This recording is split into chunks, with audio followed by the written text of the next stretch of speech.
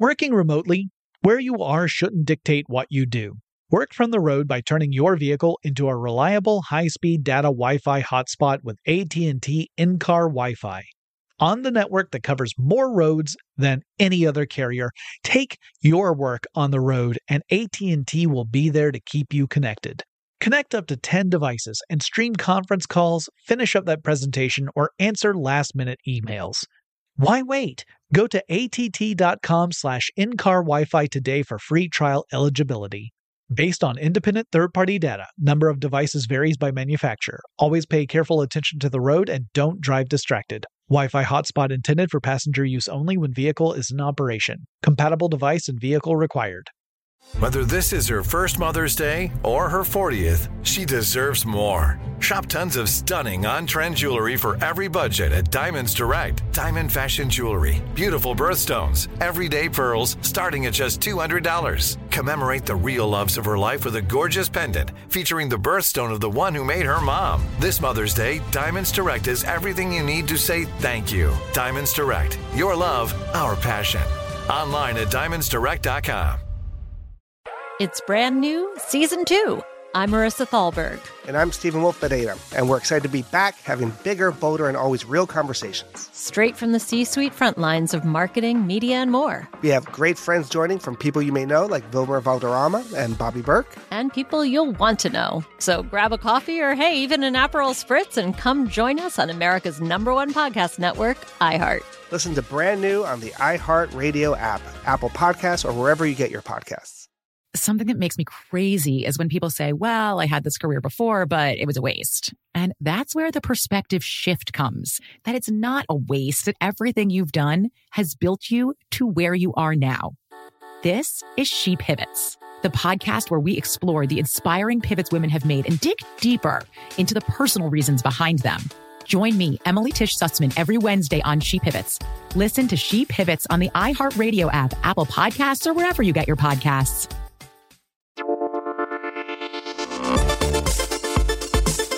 Welcome to Tech Stuff, a production from iHeartRadio. Hey there, and welcome to Tech Stuff. I'm your host, Jonathan Strickland. I'm an executive producer with iHeartRadio, and how the tech are you? It's time for the tech news for Tuesday, September 12th, 2023.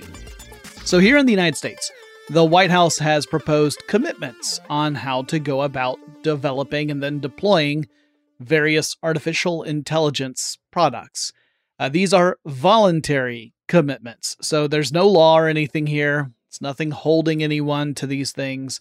It's more like a pledge that AI companies will promise to do their very best not to release AI products that actively make life worse, that kind of thing. Anyway, several companies have already signed this pledge, and some joined the group this week. The new ones that joined include IBM and Adobe and NVIDIA. This follows other really big companies like Google and Microsoft, along with OpenAI, who signed to obey these commitments back in July. Another one that signed this week, perhaps a bit surprisingly, was Palantir. And what is it with scary tech companies taking their names from J.R.R. Tolkien works? Because Palantir comes from Lord of the Rings, and that's a software company that has associations with stuff like predictive policing. Think like Minority Report, but without the psychics. They also do deep analytics to look at things like crime statistics and potential terrorism and things like that. Then you've got another Tolkien-based defense company. This is not one that signed the AI agreement, but there's Anduril, which is Palmer Luckey's defense company. That one's working on military drones. Anyway, considering Palantir's history, I'm a little bit skeptical regarding how sincere their commitment to the responsible development of AI might be. Maybe that's not fair, but again, I don't think predictive policing is fair either, so we're all in the wrong here. But let's get back to these commitments. Generally speaking, they are some fairly broad promises to essentially not create malicious or dangerous AI, at least not on purpose. It's largely being looked at as sort of a placeholder while the US Congress debates on any actual laws that would govern the development and deployment of AI. Because, the president can't just make laws. That's the job of the legislative branch. And the president will then, sign a bill into law, but the president cannot make laws on their own. So that's why this is, sort of these wishy-washy voluntary commitments. Still, I guess it's better than nothing. Time will tell, I suppose. A big tech court case begins today in the United States. So in this corner, we got the U.S. Department of Justice and their opponent from parts unknown. Well, not unknown. It was a garage in California. It's Google. So the lawsuit in this case is a really big antitrust lawsuit. So this has to do with monopolies, not the kind where if you roll doubles, you get to go again. The last time the U.S. government went after a tech company like this was way back in 1998. That's when, initially, U.S. courts found Microsoft guilty of violating the Sherman Antitrust Act, and ultimately, the judgment was that the company would need to break up into two different companies, one that focused on the operating system and one that focused on software. But an appeals court later took the teeth out of that, and Microsoft was allowed to remain a cohesive whole and continue to grow and consolidate and such. Now Google is in the government's crosshairs. The argument is that Google has used its dominant position to maintain a stranglehold on the web search business. Now keep in mind, Google's real business is mostly about displaying ads. It's just that web search results are the vehicle through which Google serves ads. So the search part is kind of like, it's sort of beside the point. The whole business for Google is the ad business, but most analyses are suggesting that Google commands more than 90% of the market share for web searches. So it definitely seems like we're talking monopoly territory here. I mean, if more than 9 out of 10 web searches are using your product, I don't know how you can argue you don't hold a monopoly. Google's lawyers argue that the company actually has plenty of competition. I mean, first of all, you got Bing. Everybody knows Bing, right? But beyond that, they argue that there are other services that serve a similar purpose as web searches. It's just they're not obviously web searches. So maybe it's a service like Yelp, where you're using Yelp to figure out where you're going to go eat out at night. Or maybe it's a service like Amazon, where you're searching for a specific product to purchase. And so Google's argument is like, that's our competition, right? So therefore, we're not a monopoly. There's all these other services that are doing similar things.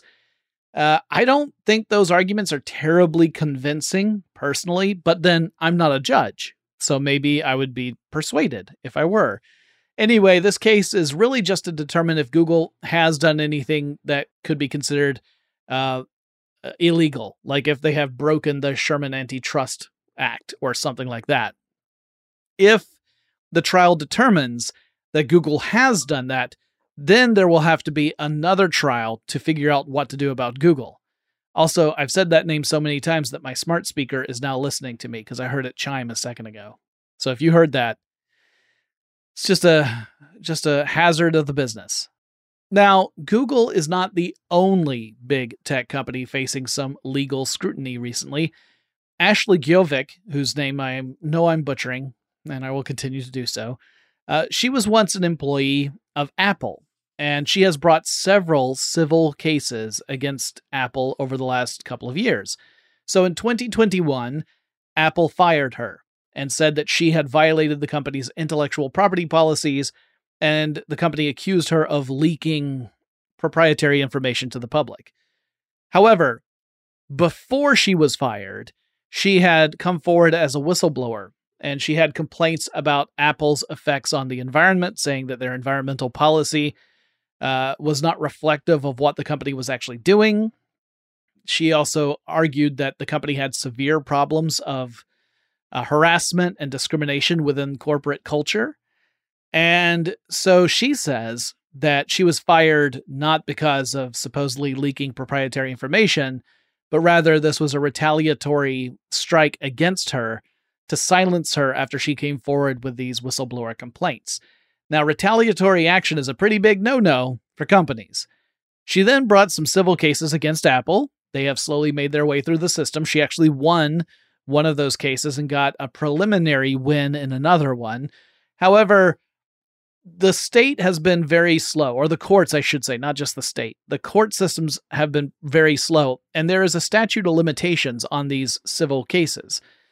So that means that her cases are actually going to expire. They will no longer be viable. And it's not her fault because she can't just make the investigations pick up the pace.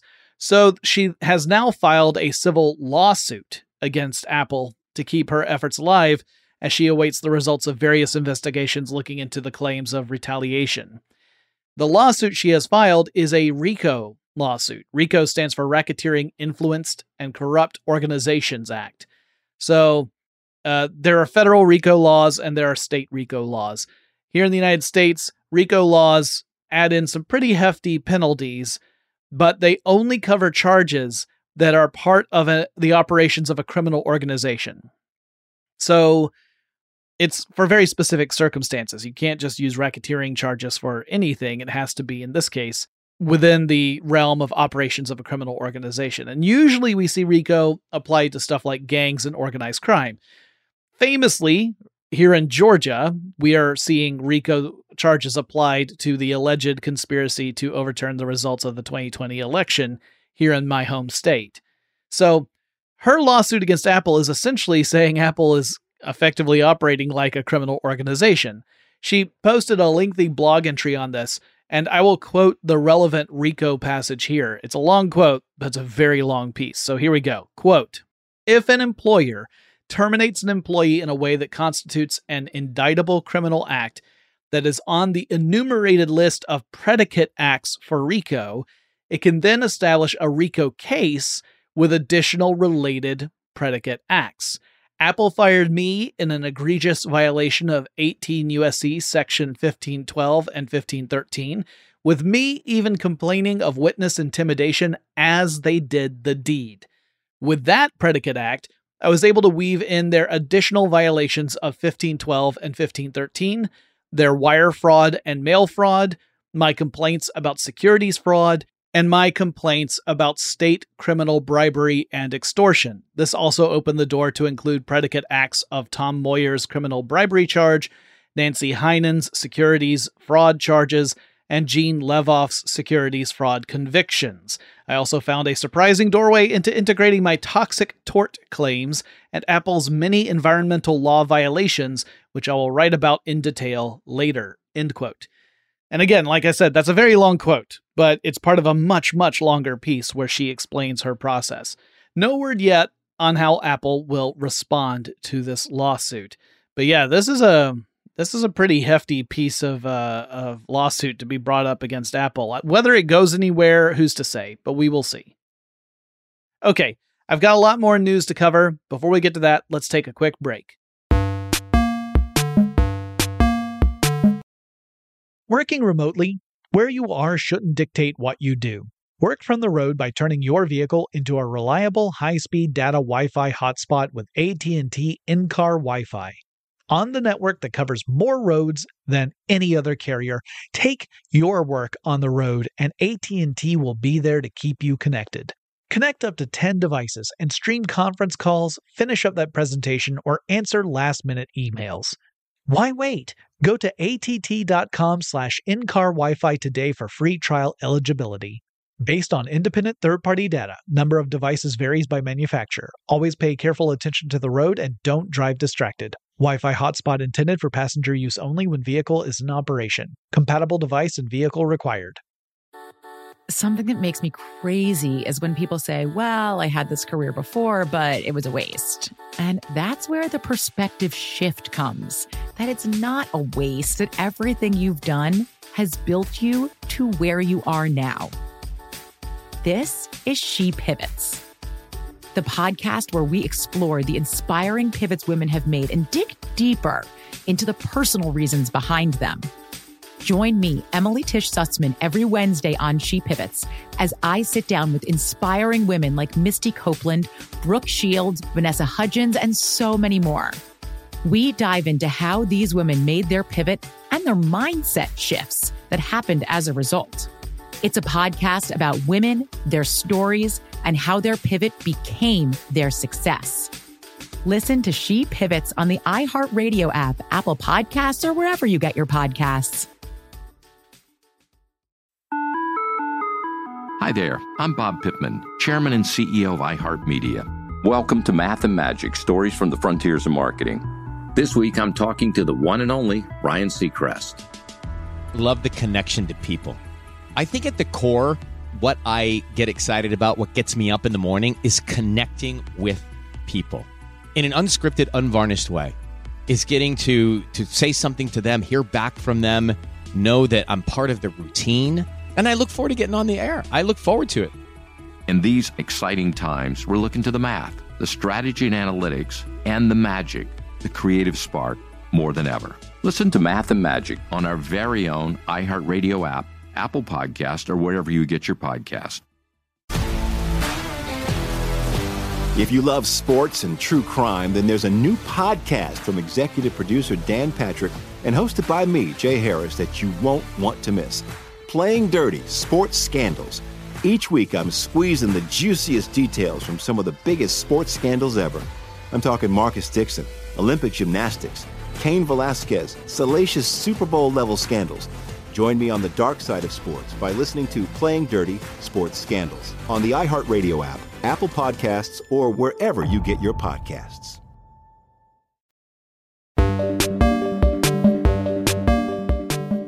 This week, TikTok has rolled out e-commerce features on its platform in the United States. So users in the US will now see a shop tab, and if so inclined, they can use that to view and purchase items. And it gives brands more incentives to work with TikTok and to seek out influencers in the space and to form strategic partnerships.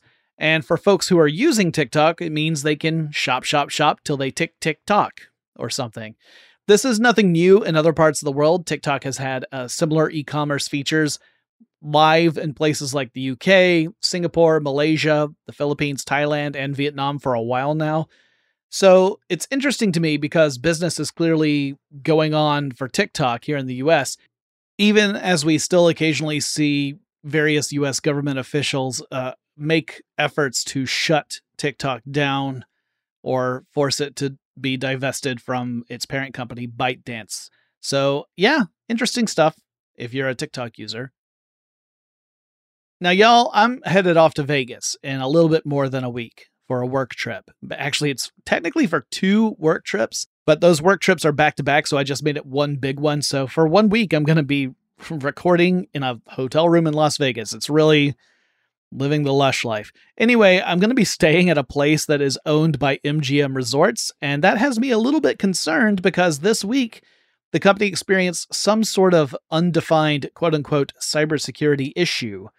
The issue has already been a pretty serious one. The company had to replace its homepage with a message explaining that its websites were now offline and instead gave people various phone numbers if they needed to talk with someone at one of the MGM resorts to do things like, make a reservation or whatever. And while I'm familiar with the Vegas properties under MGM, it turns out this cybersecurity issue was organization-wide. It's not just the MGM properties in Vegas. Also, the ones in Atlantic City and Detroit have had at least some effect with this too. So, according to a couple sites I was reading, some digital keys stopped working. The resort's rewards program went offline. That's a pretty big deal for lots of gamblers who, they use those rewards programs to kind of eke out every single potential benefit you can get from gambling and shopping at a particular resort. And at least some MGM operated casinos were having issues with their slot machines. So these days, most slot machines use digital video rather than physical spools. There are some that still use physical spools, but they're all commanded by a microchip. But some pictures shared on X, formerly known as Twitter, showed slot machines that were offline. They had error messages on their screens. Beyond that, apparently some ATMs were also offline, and according to at least one X user, the cashier window in an MGM resort had shut down as well, which is a big ol' ouch. The rumor mill has circulated that the issue might stem from a ransomware attack, but no such confirmation has been made by MGM Resorts itself. Now let's pop on over to X/Twitter for a second. According to an analysis firm called NewsWhip, it looks like X has been purposefully limiting the reach of posts containing links to articles on the New York Times. NewsWhip saw that starting in July, there was this precipitous drop in how frequently New York Times articles were being shared across X. And the engagement that New York Times had on other social media platforms remained stable. So it was just on X where this dip was happening. So unless the population of X/Twitter just started to behave out of line with people everywhere else, it is a somewhat understandable conclusion to assume that X has done something behind the scenes to limit the spread of New York Times material across the platform. If we assume that X is intentionally limiting the reach of New York Times articles, it does once again seem to go against Elon Musk's claimed commitment to free speech. Now, I know I say this a lot, but I'm going to say it again anyway. To me, it seems that Musk's idea of free speech is only applicable to speech that he agrees with, and everything else is fair game. Anyway, as far as I can tell, the Times has yet to receive an explanation as to why there's been this big change in engagement and traffic on X, and that it, quote, would be concerned by targeted pressure applied to any news organization for unclear reasons, end quote. Over at a different Musk company, that being Tesla, it appears that there was a bit of a mutiny going on in the last few years, kind of. Low-key mutiny in the grand scheme of things. Autoblog reported on this, citing biographer Walter Isaacson, who is releasing a biography about Musk this week. Apparently, Franz von Holzhausen, who serves as design chief at Tesla, told Isaacson that some engineers within Tesla really hated the design of the Cybertruck. I'll remind you, the Cybertruck was announced in 2019, kind of to hilarious results, and yet has not reached a single customer, although theoretically they could be coming out any day now. We actually don't really have that much real information about specs and capability of this vehicle, which is odd considering how close it supposedly is to being delivered. Last we heard, it was going to be shipped by the end of this month. Anyway, back to the story. So apparently these designers took issue with the proposed Cybertruck back in the design phase and decided that they would not be a part of it. Instead, they secretly began designing their own electric pickup truck. Now, whatever happened to those designs, or even whatever happened to the people who made them, I can't say. I can say the Cybertruck continues to be a divisive topic in general. Some folks kind of dig the weird angular body, others absolutely hate it. I'm kind of indifferent with it. I'm more interested in a company's ability to hold itself to deadlines and schedules, which I imagine is a lot easier when the person in charge isn't as mercurial as Musk appears to be. The state of California has passed a bill that effectively will ban autonomous heavy-duty vehicles that operate on public roads if those vehicles don't have a human being ready to take over in an instant. So essentially, this bill, if passed into law, will ban autonomous trucking, at least any autonomous trucking that doesn't also have a human driver in addition to the autonomous systems. It passed the state Senate 36-2. Now it goes to California Governor Gavin Newsom's desks. If he signs the bill, then it will become law. However, Newsom has a history of siding with tech companies. He's very tech company friendly. So it's possible he'll choose to veto the measure. In fact, all indications seem to suggest that's what he will do. The bill is kind of at the center of an ongoing heated debate within California. So you've got people who represent the interest of truckers, like Teamster unions, who argue that companies that are in the autonomous vehicle space who have been pushing for autonomous trucking are doing so without having a proven safety record, and that it's largely an attempt to appeal to shareholders, to appeal to investors, to say, hey, look, we're getting ready to jump into full deployment now because it's been such a slow process of having the technology evolve over time, that this has taken longer than these companies anticipated. And in order to give their investors something to hold on to, they're saying, all right, we're going to jump into operations. And so that's why Teamster unions say that they are behind the bill that would ban this. They also, of course, point out that it could have a huge negative impact on the trucking industry as far as the truckers themselves are concerned. It could take away their livelihoods. So the bill calls for more extensive studies on vehicle performance and safety, and the California Department of Motor Vehicles would have to make a determination as to how safe or unsafe the tech was by January 1st, 2029, or after 5 years of testing, whichever comes first. The DMV is not thrilled with that measure. They have argued that it would have a chilling effect on innovation. If Newsom does veto the bill as expected, it would require a 2/3 majority in both the California Senate and the state assembly to override the veto and pass it into law. That hasn't happened since 1979, but based on what I'm seeing, the California Assembly voted in favor initially 69-4 when they first passed this bill, and the Senate approved it 36-2. So really the support is there if they wanted to try and override a veto. I just don't know if they would want to do that. Okay, that's it for the news for Tuesday, September 12th, 2023. I hope you're all well, and I'll talk to you again really soon.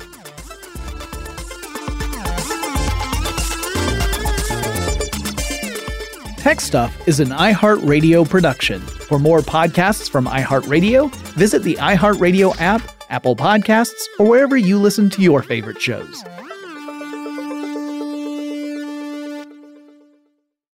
Hey, Drew Scott here, and I'm Jonathan Scott, reminding you that life's better with a home policy from American Family Insurance. They can help you get just the right protection at just the right price and help you save when you bundle home and auto. Kind of like Goldilocks and the Three Bears. It'll be just right for you. We love a custom build. American Family Insurance. Insure carefully, dream fearlessly. Get a quote and find an agent at amfam.com. Products not available in every state. Visit amfam.com to learn how discounts may apply to you. American Family Mutual Insurance Company, SI, and its operating company, 6000 American Parkway, Madison, Wisconsin.